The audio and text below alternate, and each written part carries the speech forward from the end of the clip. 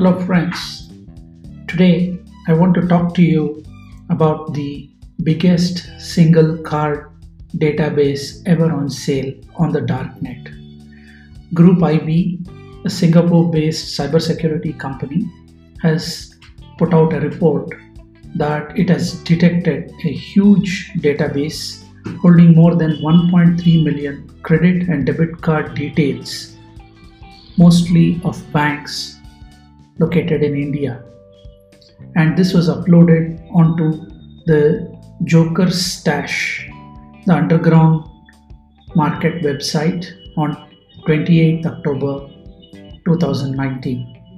The underground market value of this database is estimated at more than $130 million.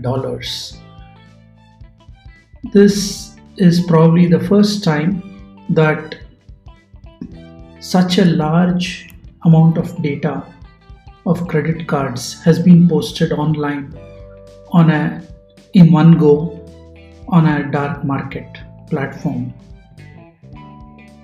The company is able to confirm that after testing, 98% of the data pertain to banks located in India, and the data contains track 1 and track 2 records, which means that track 2 records or dumps can be used to further clone cards for cashing out.